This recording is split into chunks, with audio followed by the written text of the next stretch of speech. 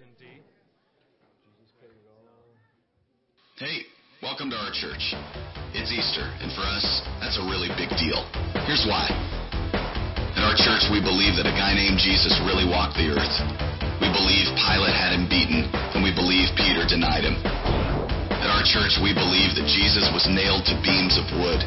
We believe that he shed real blood, cried real tears, and felt real pain. We believe the sky grew dark and the earth shook. And we believe that after 6 excruciating hours, Christ's agony came to a crashing halt when he breathed his last breath. We also believe the story didn't end there. At our church, we believe with every ounce of our being that Jesus walked out of the tomb alive on Sunday morning. Please don't ask us to shy away from that core conviction because it lies at the very center of our faith, and we invite you to check it out for yourself. At our church, we're not just going to leave the story there. We're not going to place it on a dusty doctrinal bookshelf in some church basement. At our church, we're going to learn to live today in full response to the empty tomb. And make no mistake about it, there is abundant life to be had right now for every person in this room. And it's all because 2,000 years ago, God took on human flesh. He lived and he died and then he lived again. And today, we are celebrating that event and the life it offers us. It's Easter. He is risen. Welcome to our church. Welcome to LifeQuest. Happy Easter. We have we're celebrating the resurrection of our King today, and so we've got some awesome music to do that. So if you could all stand and worship with us, that would be awesome.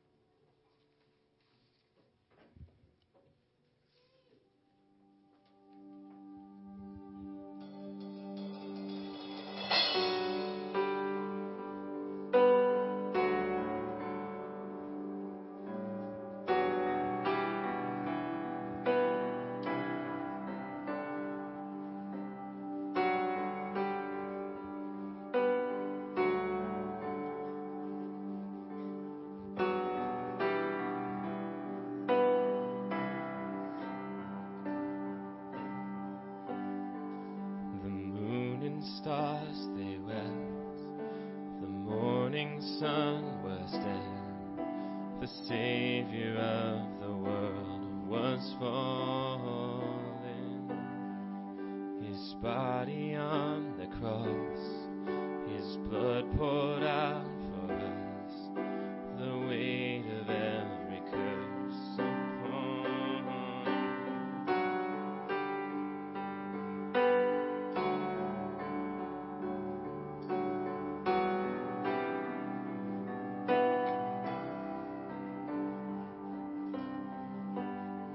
One final breath he gave as heaven looked away. The Son of God was laid in darkness. A battle in the grave, the war on death was waged. The power of hell forever broken. The ground began to shake. The stone was rolled away. His perfect love could not be overcome. Now death, where is your sting? Our resurrected King has rendered you defeated. Forever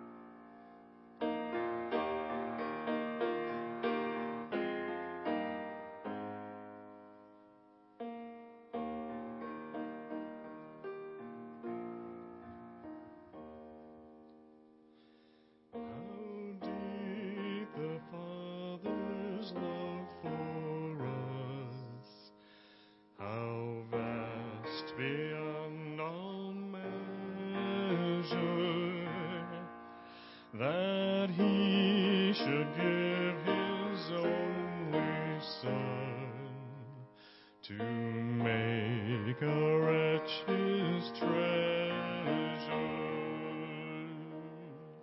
How great the pain of searing loss! The Father turned his face away, as wounds which mar the chosen one bring many sons to glory.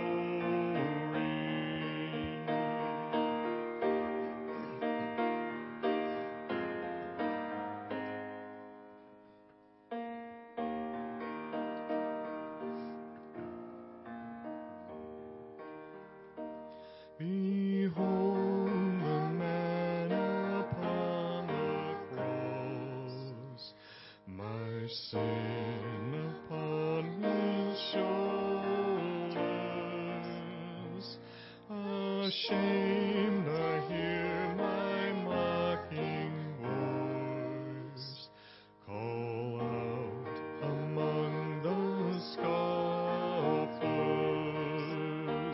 It was my sin that held him there until it was accomplished.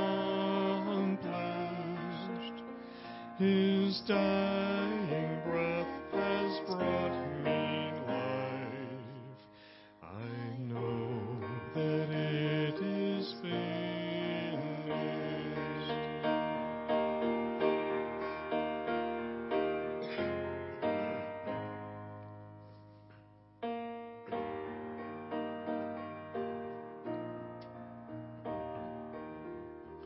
I will not boast in anything, no gifts, no power, no wisdom, but I will boast in Jesus Christ, his death and resurrection. Why should I gain from his reward? I cannot give an answer, but this I know with all my heart. His wounds have paid my ransom, but this I know with all my heart. His wounds have paid my ransom.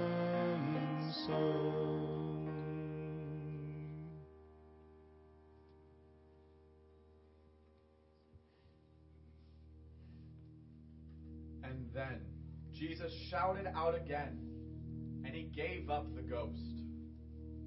And at that moment, the curtain in the sanctuary of the temple was torn in two, from top to bottom. And the earth shook, and rocks split apart, and tombs were opened. And the bodies of many godly men and women who had died were raised from the dead. And they left the cemetery after Jesus' resurrection, and they went into the holy city of Jerusalem, and they appeared to many people. And the Roman officer and other soldiers at the crucifixions were terrified by the earthquake and all that had happened. And they said, "This man truly was the Son of God."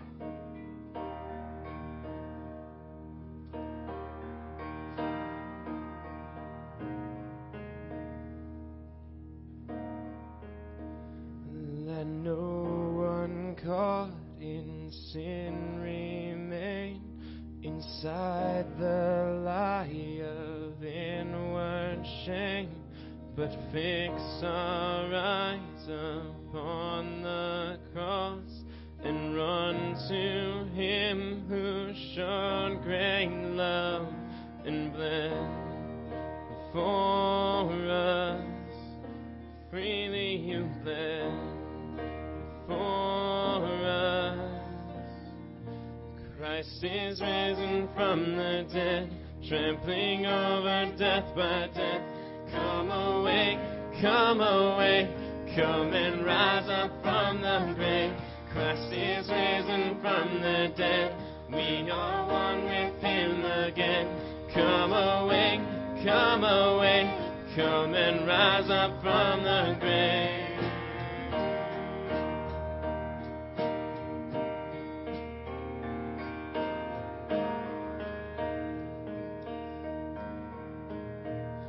Beneath the weight of all our sin, you bowed to none but heaven's will.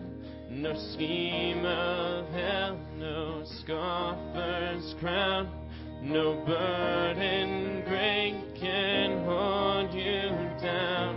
In strength you reign forever. Let your church proclaim.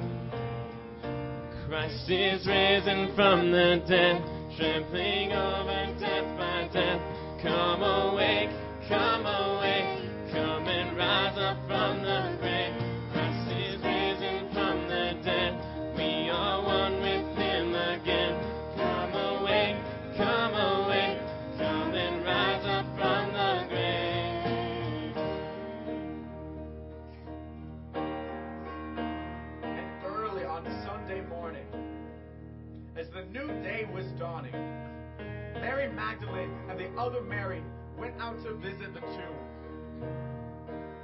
And suddenly, there was a great earthquake, for an angel of the Lord came down from heaven, rolled aside the stone, sat on it, and his face shone like lightning, and his clothing was as white as snow. And the guards, they shook with fear when they saw him, and they fell into a dead faint. But the angel spoke to the women, "Don't be afraid." He said, "I know that you are looking for Jesus, who was crucified. But he isn't here. He is risen from the dead, just as he said it would happen. Now come and see where he was lying."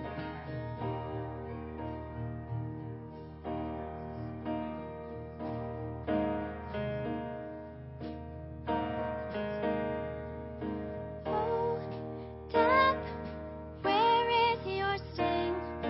Oh, hell, where is your victory?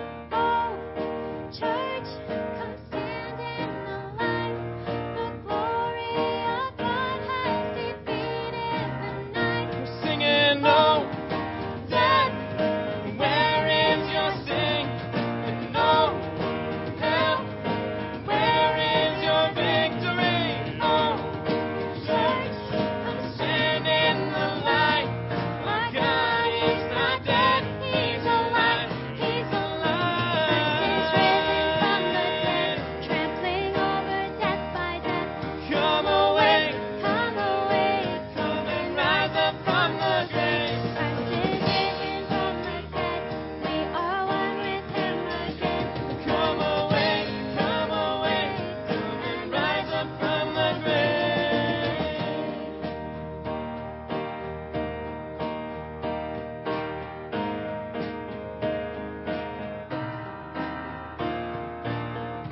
And after Jesus said this, he was taken up into a cloud while they were watching, and they could no longer see him. And as they strained their eyes to see him rising into heaven, two white-robed men suddenly stood among them. "Men of Galilee," they said, "why do you stand staring up into heaven? Jesus has been taken into heaven, but he will come again, the same way that you saw him go." Oh, death, where is your sting?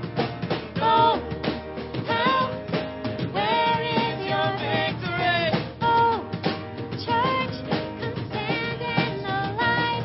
The glory of God has defeated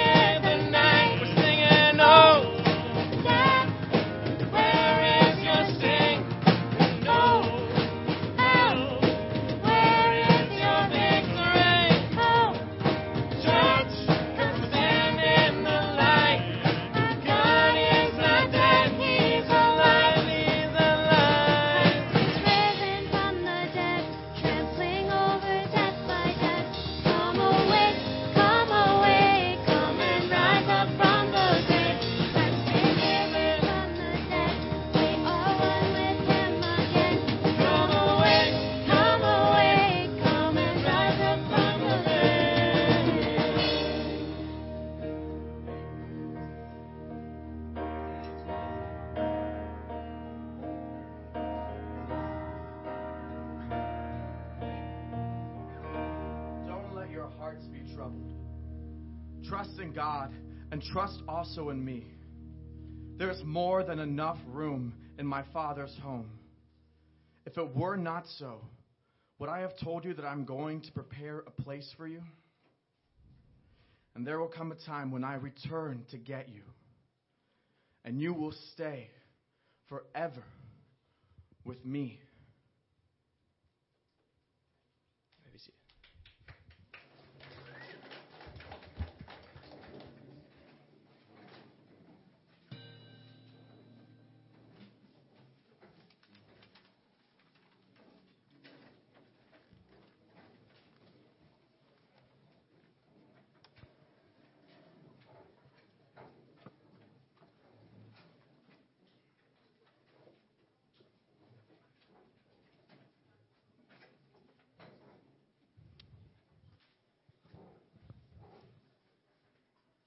Amen. Very good. He is alive. Life Quest. He is alive. All right, we're going to prepare for time to take some communion here. And I just have a little disclaimer. I've been awake since yesterday at 7 o'clock a.m. So worked all night, came here to be with you all. And so I promise you that Life Quest is like 100 times more spiritual than I'll probably be in the next 5 minutes. So just please filter. I mean, you saw it already, right? My thought for communion comes from Matthew chapter 16, verse 21. This is where Jesus predicts his death to his disciples. And he says, it says, from that time on, Jesus began to explain to his disciples that he must go to Jerusalem and suffer many things at the hands of the elders, chief priests, and teachers of the law, and that he must be killed, and on the third day be raised to life. And verse 22 says, Peter took him aside and began to rebuke him. Never, Lord, he said. This shall never happen to you. Have you ever had an idea that you thought was like a good idea until you started sharing it with people, and they're kind of like, not so much? So I kind of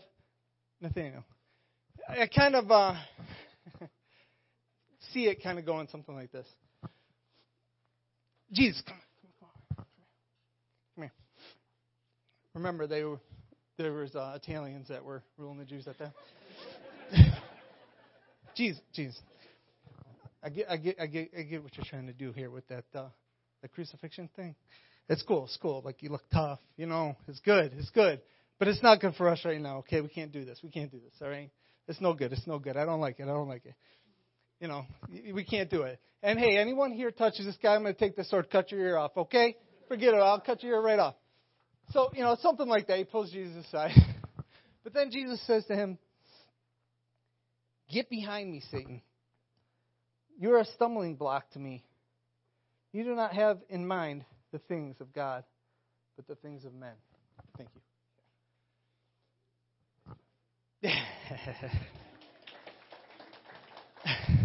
Sorry. I had the disclaimer. I know there's 18 guests here today.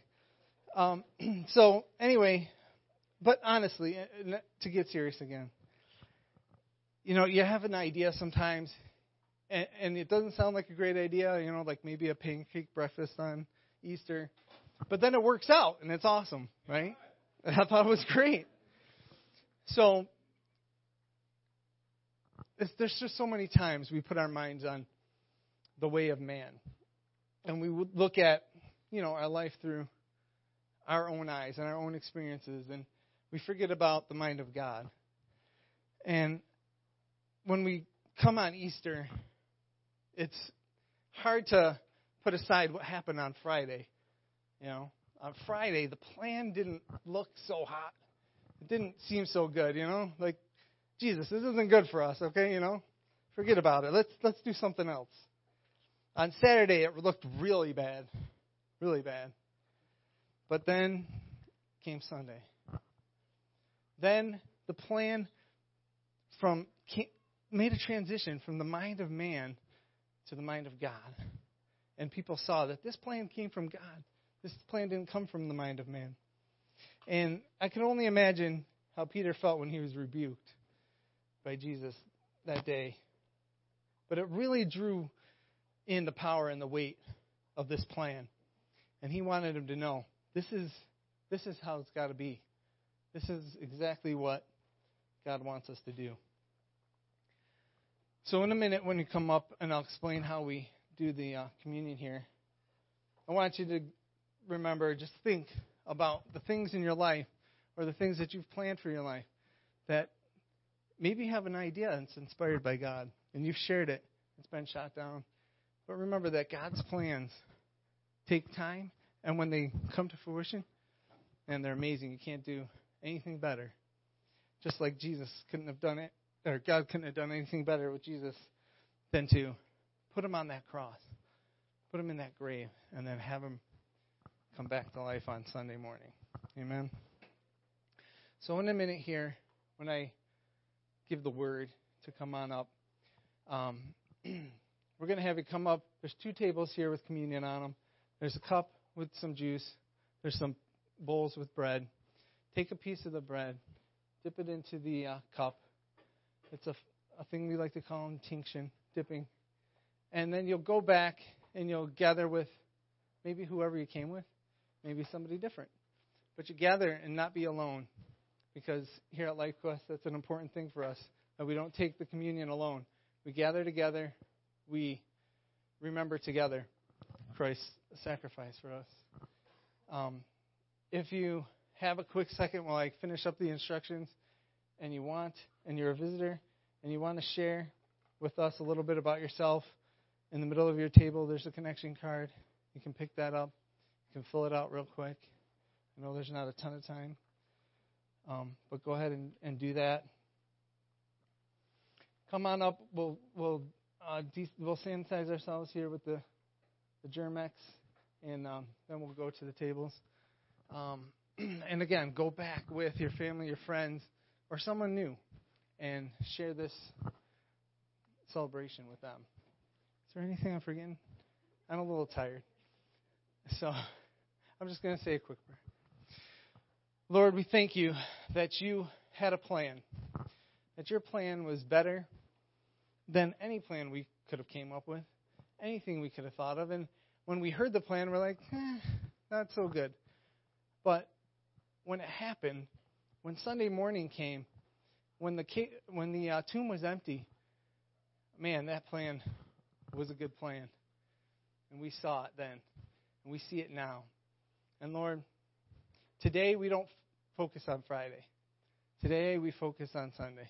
We focus on the fact that you rose again from the dead.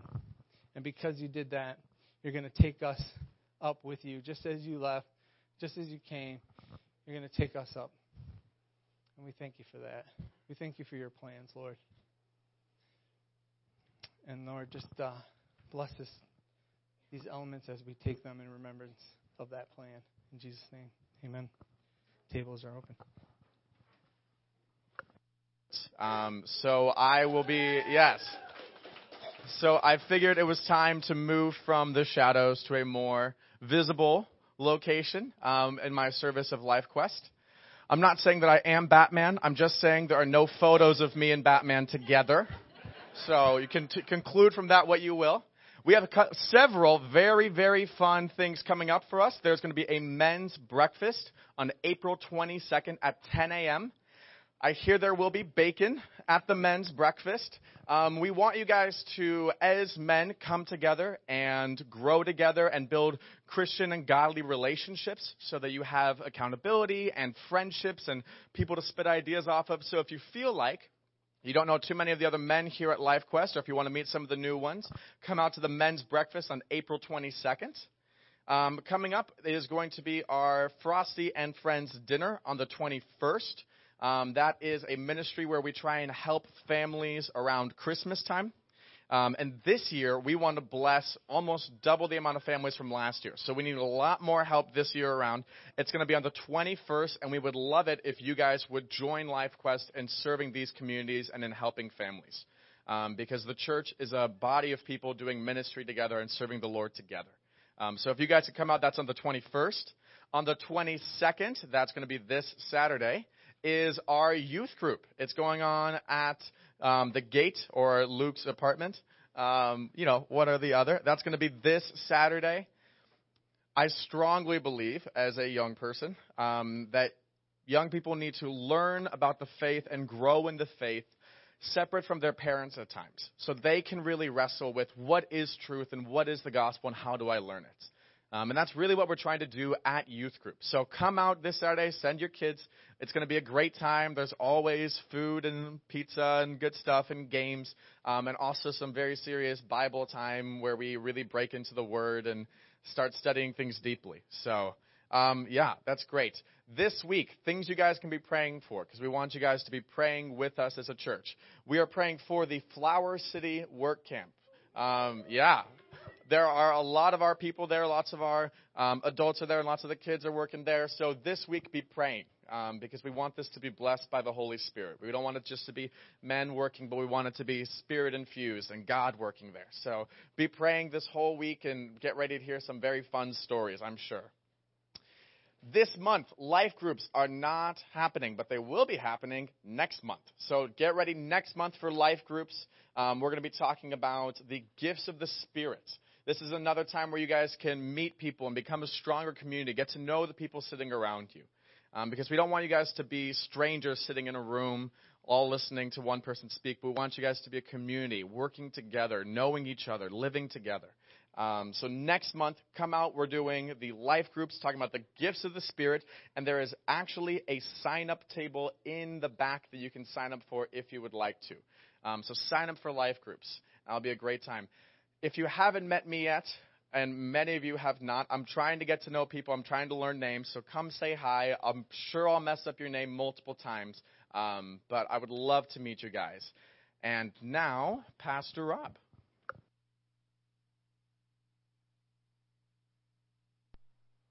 I don't know that we've ever had clapping for announcements.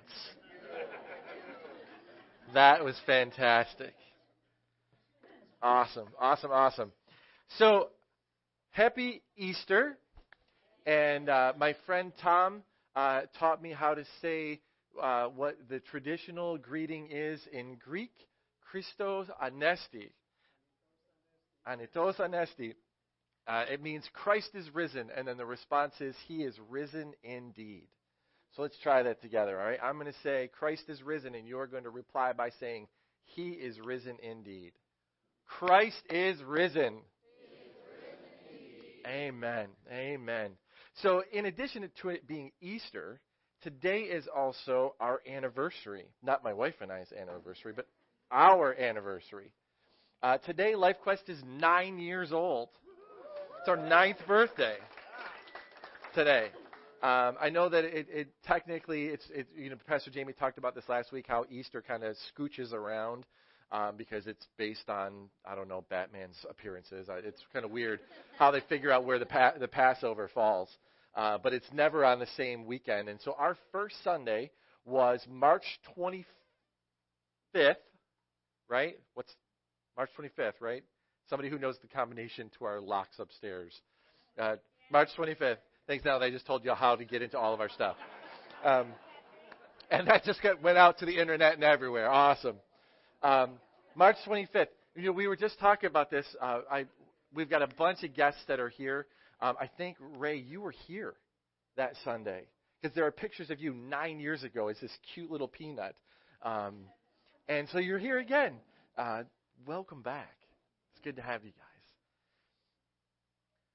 This morning, we are going to kind of navigate through the 3 days of Easter weekend.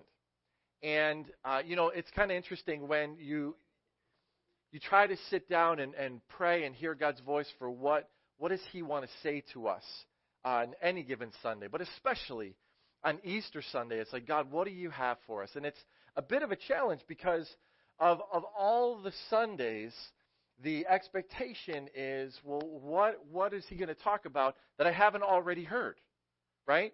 We've heard this story before. And we know that he died on Friday, and then Saturday, we're not really sure what happened on Saturday, and then Sunday morning, we know that he rose from the dead, and there was an earthquake, and angels and disciples running all over the place, and women saying that he's risen, and we know that story. And it's interesting because we take our time throughout the year to make sure that we preach the whole counsel of God, and so we try to talk about things that impact our lives, right? We talk through message series about marriage, and we talk about finances, and we talk about what does it mean to follow Christ, right? And this year we just wrapped up a series called Outcasts, and the people in the book of Luke that nobody thought mattered, but Jesus thought that they mattered. And it's interesting that when you look at Scripture, when it talks about the apostles and what they taught, that the primary thing that they spoke on, the primary thing that they taught over and over and over again was that Christ was here, he was crucified, he was buried in a tomb, and on Sunday, he rose from the grave. That's it. The apostles didn't teach marriage seminars. They didn't teach on family dynamics. They didn't teach on finances. The apostles, over and over and over again, devoted themselves to teaching that Christ died and he was buried and he rose again. Here's the deal. If you don't get that, none of those other things are going to matter. Here's the deal with your finances. If you don't believe that Christ is risen, then you won't trust him with your finances. If you really believe that Jesus rose from the dead, then you know that he is more powerful than your checkbook. And what you're worried about, is he going to be able to pay? Are we going to be able to cover our bills? Are we going to be able to afford to tithe? Are we going to be able to give to special offerings or to the big project that we're working on to create a youth center here in this community? If you don't believe that he rose from the dead, then how can he be in control of my finances? Right? Because he's bigger than your checkbook. If you don't believe that he rose from the dead, then that impacts how you treat each other. It impacts how you treat your wife. It impacts how you treat your kids. And so I think sometimes when we think about, it's the Easter story, I've heard this story before. If the apostles taught this over and over and over again, I think it's important that we look at it again because it touches every single part of your life. Or it should. So this morning, what I want to do is we kind of unpack these 72 hours that happened a long time ago, but still have relevance to your life and to my life today. Sometimes it feels like everything's falling apart, right? Now we don't, at the end of the week, we always say what? We say, thank God it's Friday, right? We are like, man, I can't wait for Friday. And it's Monday that's the day that it's like you see the picture of the polar bear like scooting across the ice on his face. And it's like, it's Monday. For the disciples, Friday was Monday.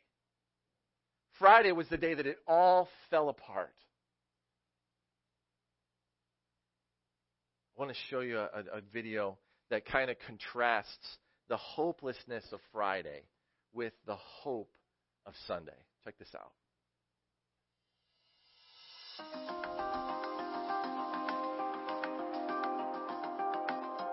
Not that one. Sorry. Yeah, that. Nope. Yeah. It's Friday. Jesus is praying. Peter's asleep. Judas is betraying. But Sunday's coming, It's Friday. Pilate's struggling. The council is conspiring. The crowd is vilifying.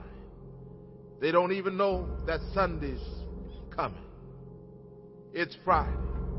The disciples are running like sheep without a shepherd. Mary's crying. Peter is denying. But they don't know that Sundays are coming. It's Friday. The Romans beat my Jesus. They robe him in scarlet. They crown him with thorns. But they don't know that Sunday's coming. It's Friday. See Jesus walking to Calvary. His blood dripping. His body stumbling. And his spirit's burdened. But you see, it's only Friday. Sunday's coming. It's Friday. The world's winning. People are sinning. And evil's grinning. It's Friday. The soldiers nailed my Savior's hands to the cross. They nailed my Savior's feet to the cross.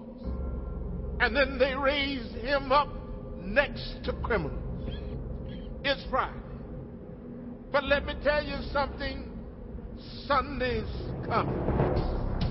It's Friday.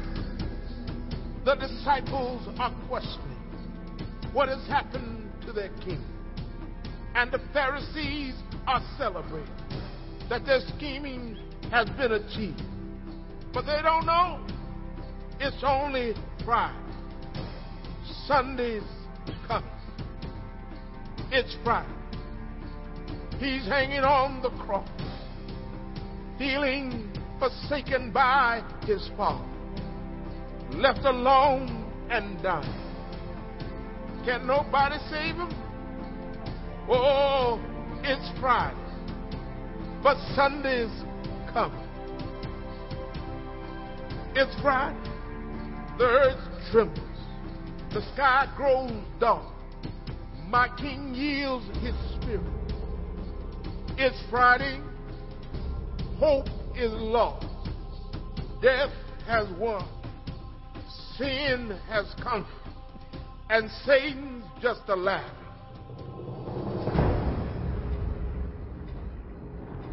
It's Friday.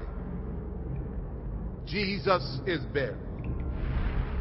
A soldier stands guard, and a rock is rolled into place.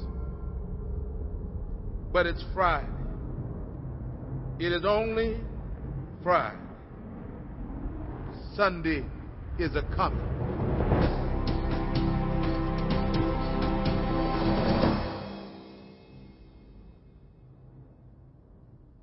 John chapter 19, verse 28. We're going to read through this. Verse 28 in chapter 19, it says, Jesus knew that his mission was now finished. And to fulfill Scripture, he said, I am thirsty. A jar of sour wine was sitting there, so they soaked a sponge in it, and they put it on a hyssop branch, and they held it up to his lips.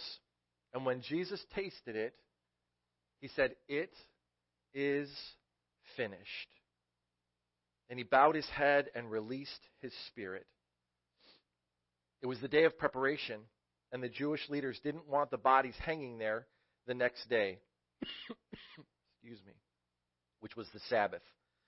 And a very special Sabbath because it was the Passover. So they asked Pilate to hasten their deaths by ordering that their legs be broken. Then their bodies could be taken down. So the soldiers came and broke the legs of the two men crucified with Jesus. But when they came to Jesus, they saw that he was already dead. So they didn't break his legs. Again, to fulfill Scripture, that not a bone in his body would be broken. One of the soldiers, however, pierced his side with a spear, and immediately blood and water flowed out.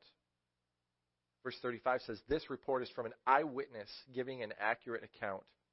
He speaks the truth so that you may also continue to believe. These things happen in fulfillment of the Scriptures that say not one of his bones will be broken. and look on the one they pierced. Excuse me. Can someone get me something to drink, please? Verse 38. Afterward, Joseph of Arimathea, who had been a secret disciple of Jesus because he feared the Jewish leaders, asked Pilate for permission to take down Jesus' body. Thank you, honey. With him came Nicodemus, the man who had come to Jesus at night. And he brought about 75 pounds of perfumed ointment made from myrrh and aloes. Following Jewish burial custom, they wrapped Jesus' body with the spices in long sheets of linen cloth. The place of crucifixion was near a garden where there was a new tomb never used before. And so because it was the day of preparation for the Jewish Passover, and since the tomb was close at hand, they laid Jesus there. Excuse me.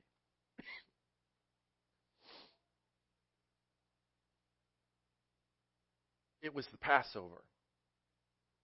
It wasn't just any old weekend. It wasn't just any old festival. This was the festival. This was the celebration of the year. Excuse me.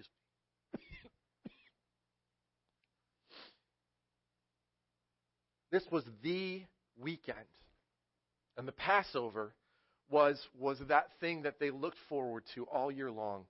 And so they wanted to make sure that there wasn't anything that would mess up their celebration.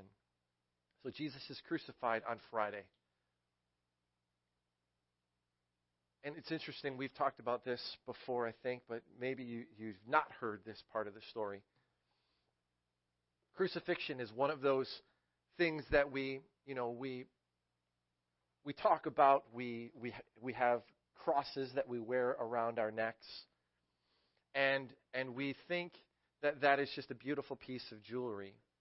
When in this story, in this time frame, it would be equivalent to wearing an electric chair around your neck, because the cross was a form of capital punishment. It's how criminals were executed. A few years ago, when we had Applefest out here, we were doing a series that we were promoting at Applefest, and we had a cross, and I built an electric chair and put them side by side. And people would stop by our booth, and you could see them visibly disturbed by the electric chair, and they were bothered. And we would ask them, why does that bother you? Well, it's an electric chair. That's offensive. But you don't have any problem with the cross? It's interesting that the form of execution, that the cross is much more vicious, much more cruel than the electric chair is. But we don't wear electric chairs around our necks, but we wear crosses. When they died on a cross, most times when you were crucified, they weren't paying attention to when it happened. It didn't always happen on Friday. Sometimes you were crucified on a Monday, and you could hang there all week long, because dying on a cross, the nails don't kill you. What happens physiologically in your body as you're hanging there all of that time, your lungs begin to fill up with fluid, and you're able to inhale, but you can't exhale. And so as you're hanging there by your hands and with nails in your feet, the only way for you to get air out is to either pull on the nails that are stabbing through your wrists, or pushing up on the nail that is piercing through your feet, so that you can exhale and say anything, or just breathe. And Jesus puts all of his weight on these nails that are tearing through his body, and he says, "It is finished." So what they would do then to make sure that, so in this case, to make sure that the crucifixion was over quickly, they ordered the soldiers to go through with an iron rod or a heavy club and smash the shin bones of those people being crucified, so that there is no way for them to push up anymore. And then they would just suffocate on the cross. And that's how you died, on a cross. But Jesus fulfilled Scripture over and over and over again. every time you look at something that happens in his life, it's a fulfillment of something. And so it says that not a single one of his bones will be broken in Exodus 12 and Numbers 9 and Psalm 34. And then the fact that a soldier took a spear and stabbed him in the side, that was prophesied over in Zechariah chapter 12. And then he was buried. You know, the miracle of Easter, when we think about the different things that people say about Easter, that he didn't really die, that maybe he just passed out. And so then he went through all of those hours on the cross. He was stabbed with a spear on the side. Not only was he all of those things, he was beaten, but he just passed out. And then they took him to a cold tomb, wrapped him up in 75 pounds worth of spices and resin, wrapped him all up, and then laid him in this cold tomb. And in the middle of the night, he woke up and then pushed this enormous stone out of the way and just walked out. That's how he was able to appear to all of the disciples. Plausible? I don't think so.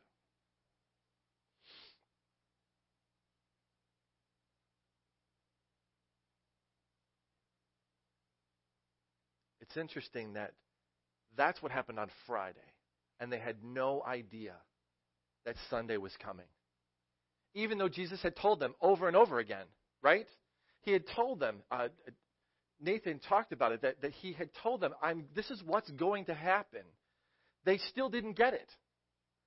They were watching all of these things. Those of them that were actually there, John, who actually stayed by Jesus' side at the foot of the cross, all the other disciples scattered.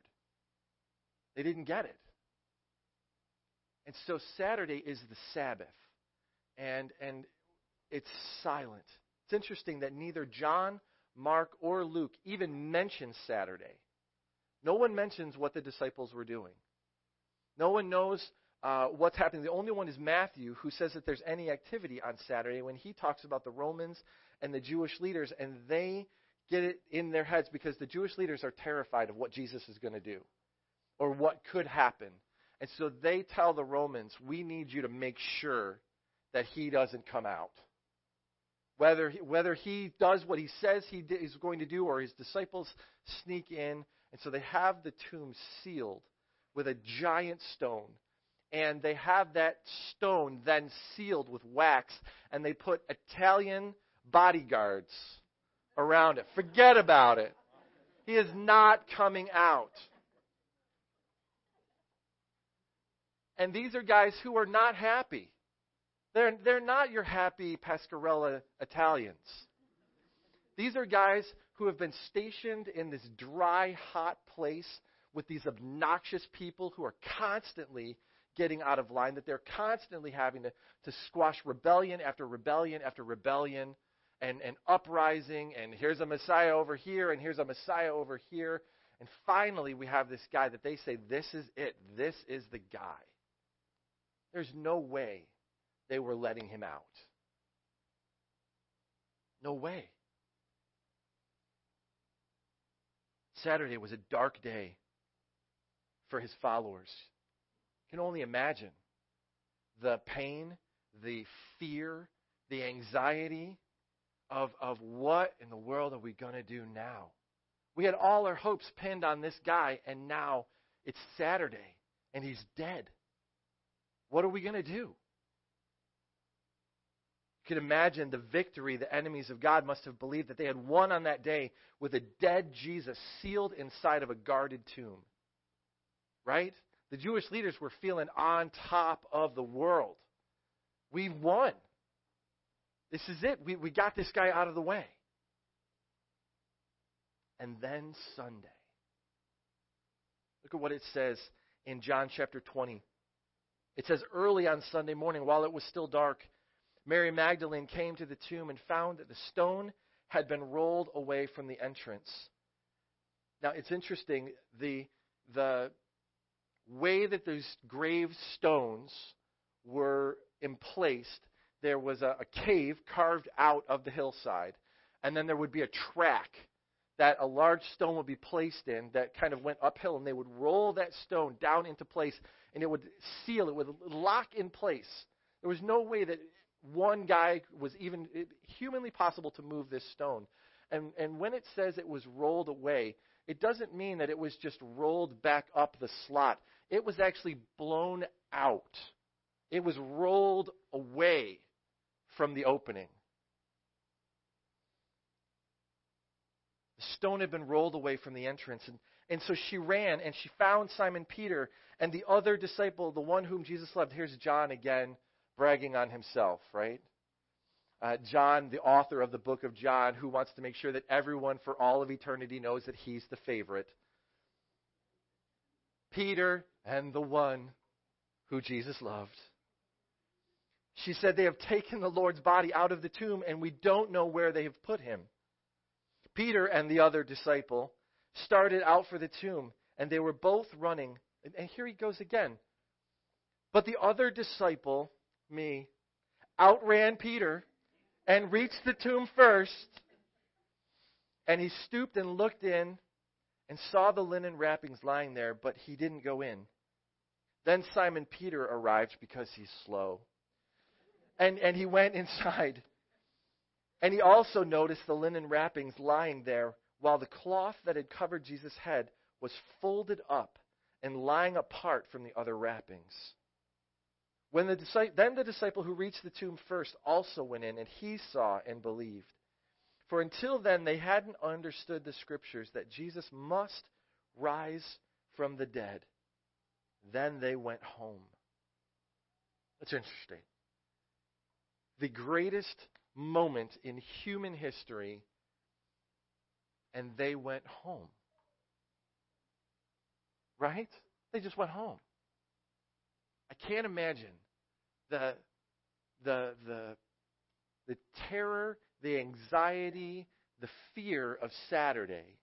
And then Sunday morning, these women come screaming into the house saying, he's risen, or the body's gone. We don't know where he is.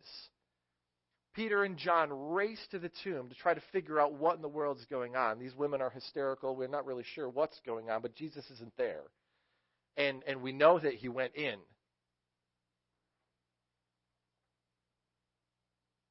They're clueless. They weren't anticipating a resurrection, even though Jesus told them, listen, this is what's going to happen. I'm going to destroy the temple, and in 3 days, I'm coming back. In different gospel accounts, back home meant that some of them were hiding behind locked doors for fear of the Jews. For some, back home meant that they actually went back to their old job before they met Jesus. They went back to being fishermen. They went back to what they were comfortable with. They went back to what they knew. They went home. You know, sometimes we put our trust in Christ and we get in a difficult situation or something hard happens. We experience a loss. We experience a setback. We experience something that you're just like, man, how in the world are we going to get out of this? And we just go back to our default, right? We go to what is safe. We go to what we know. We go back to, oh, okay, I know that I can do this.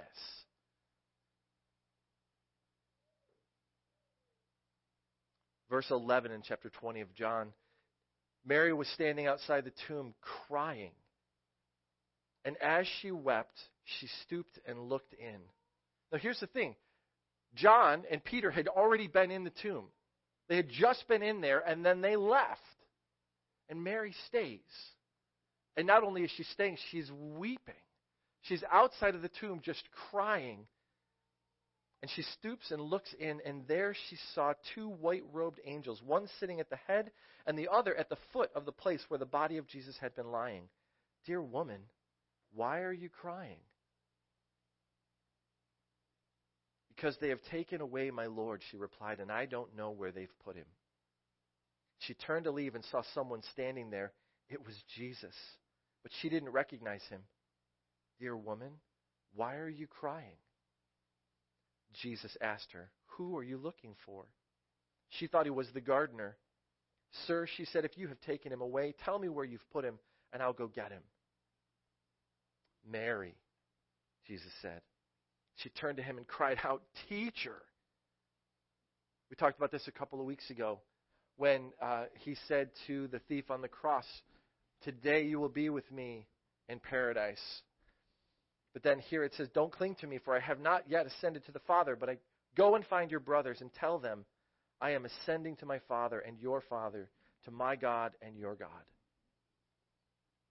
This is Sunday morning. It's interesting, in another passage, the passage that Nathan read this morning, when the women show up at the tomb, they see these angels, right? And what happens when people see angels?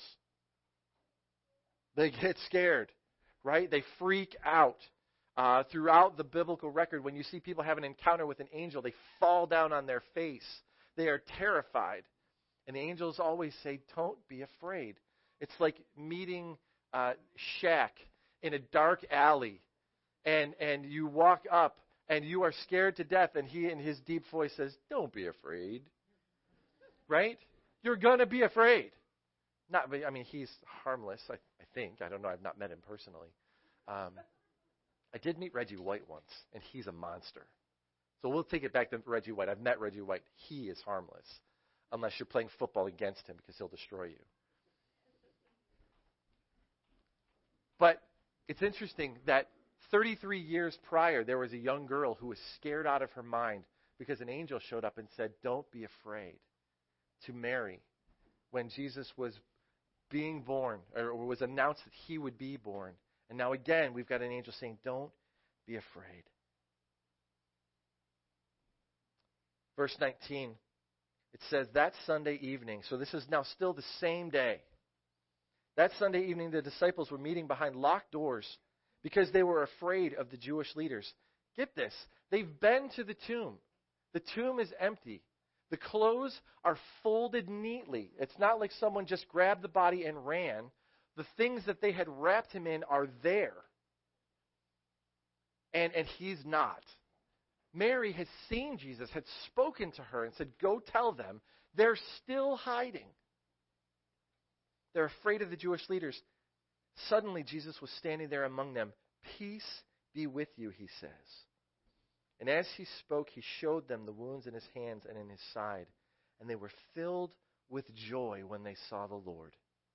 And he said again, peace be with you. As the Father has sent me, so I am sending you. Christ lived here on this earth. He was executed on a cross. He was buried in a tomb, dead for 3 days. And Easter Sunday, he rose again. That is our hope. That is what this is all about.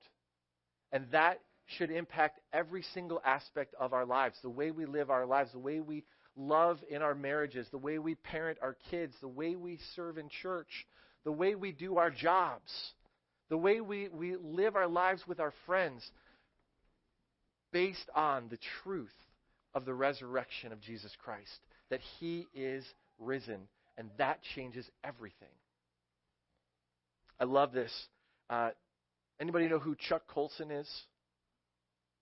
Chuck Colson is now as a Christian author. He was a Washington insider in the 1970s when Nixon's scandal rocked the country. And he was one of the guys that was involved in Watergate. And if you are old enough to remember Watergate, it was a scandal. If you are young and you haven't learned about Watergate in your history class, you'll hear about how these guys lied, just terrifically lied, and tried to cover it up. And it blew up in their faces. So this is what Chuck Colson says.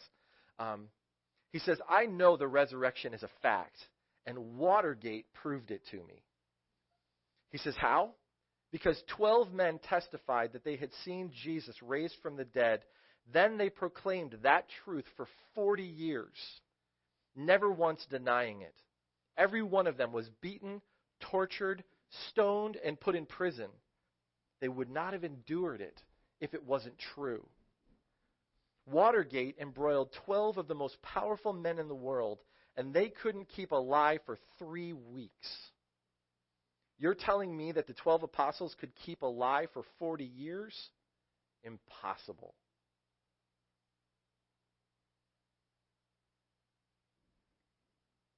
This morning, when we think about our lives and we think about the stuff that's going on in our lives and we think, how can this get any harder, right? Like it feels like everything is falling apart. You're struggling.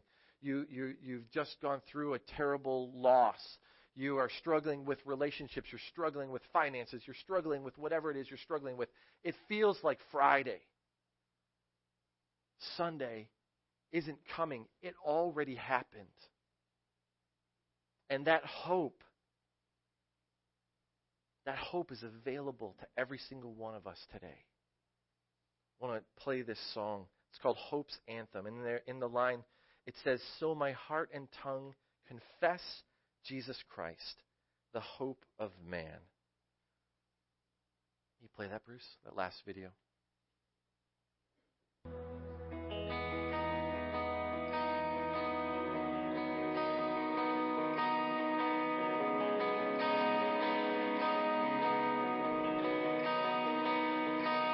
He's awakening the hope in me by calling forth my destiny.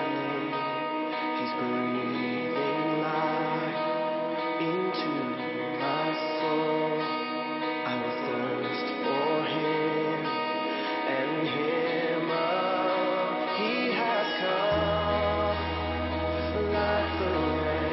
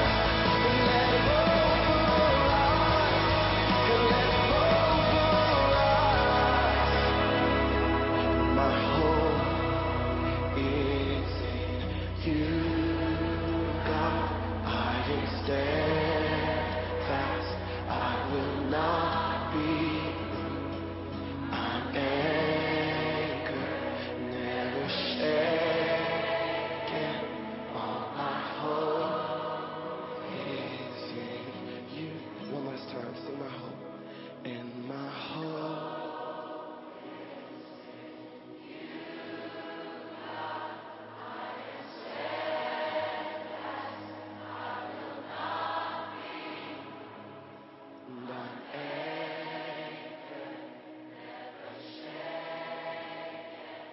All my hope is in you. Thank you, Jesus. Heavenly Father, we thank you that our hope is not in our own abilities. Our hope is not in our own strength. Our hope is not in our ideas of what church should look like. Our hope is in you. Father, I know that there are some here this morning who are going through a really tough time. It feels like Friday for them. Maybe it even feels like Saturday and it's just silent. And they're waiting to hear you speak. Father, I pray that you would help us all to embrace the truth that it's Sunday and He is risen. And that changes everything.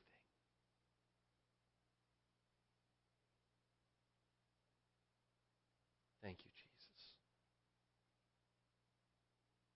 Amen. Elizabeth Elliot said this. She said, "Of one thing I am perfectly sure, God's story never ends with ashes. His plan for your life is good. He loves you.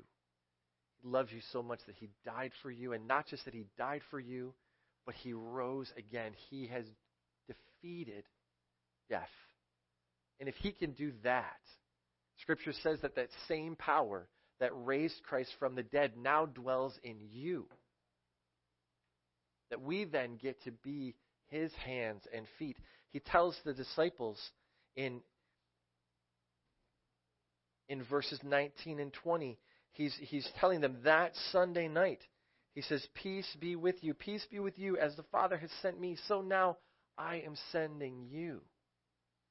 It's our part now to take the reality of Easter out there and share the hope that we have within us.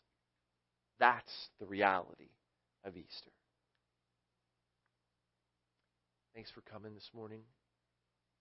We're so honored to have you with us. I know we've got a bunch of folks that we haven't seen in a while, and some that are here visiting with family. And if you don't have a church home and you're looking for one, we'd love to have you here at Life Quest on Sundays.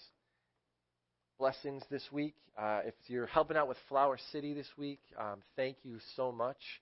We'll be praying for you that this week will be an awesome week for all of our kids. Make sure you get all your packing done. I know we're probably still packing at our house, right? You packed on Friday. I had a girl. Not packed yet. Yeah, that's our house. This Friday is the Frosty and Friends dinner. If you've got questions about that, see Sean and Nicole Paul. They're upstairs. They can give you the specifics on that. There is the men's breakfast on Saturday, youth group on Saturday night at Luke's apartment. And, blessings. Have a fantastic Resurrection Sunday. Christ is risen. Amen. Blessings. Yeah, there's lots of leftovers to go if you didn't get breakfast.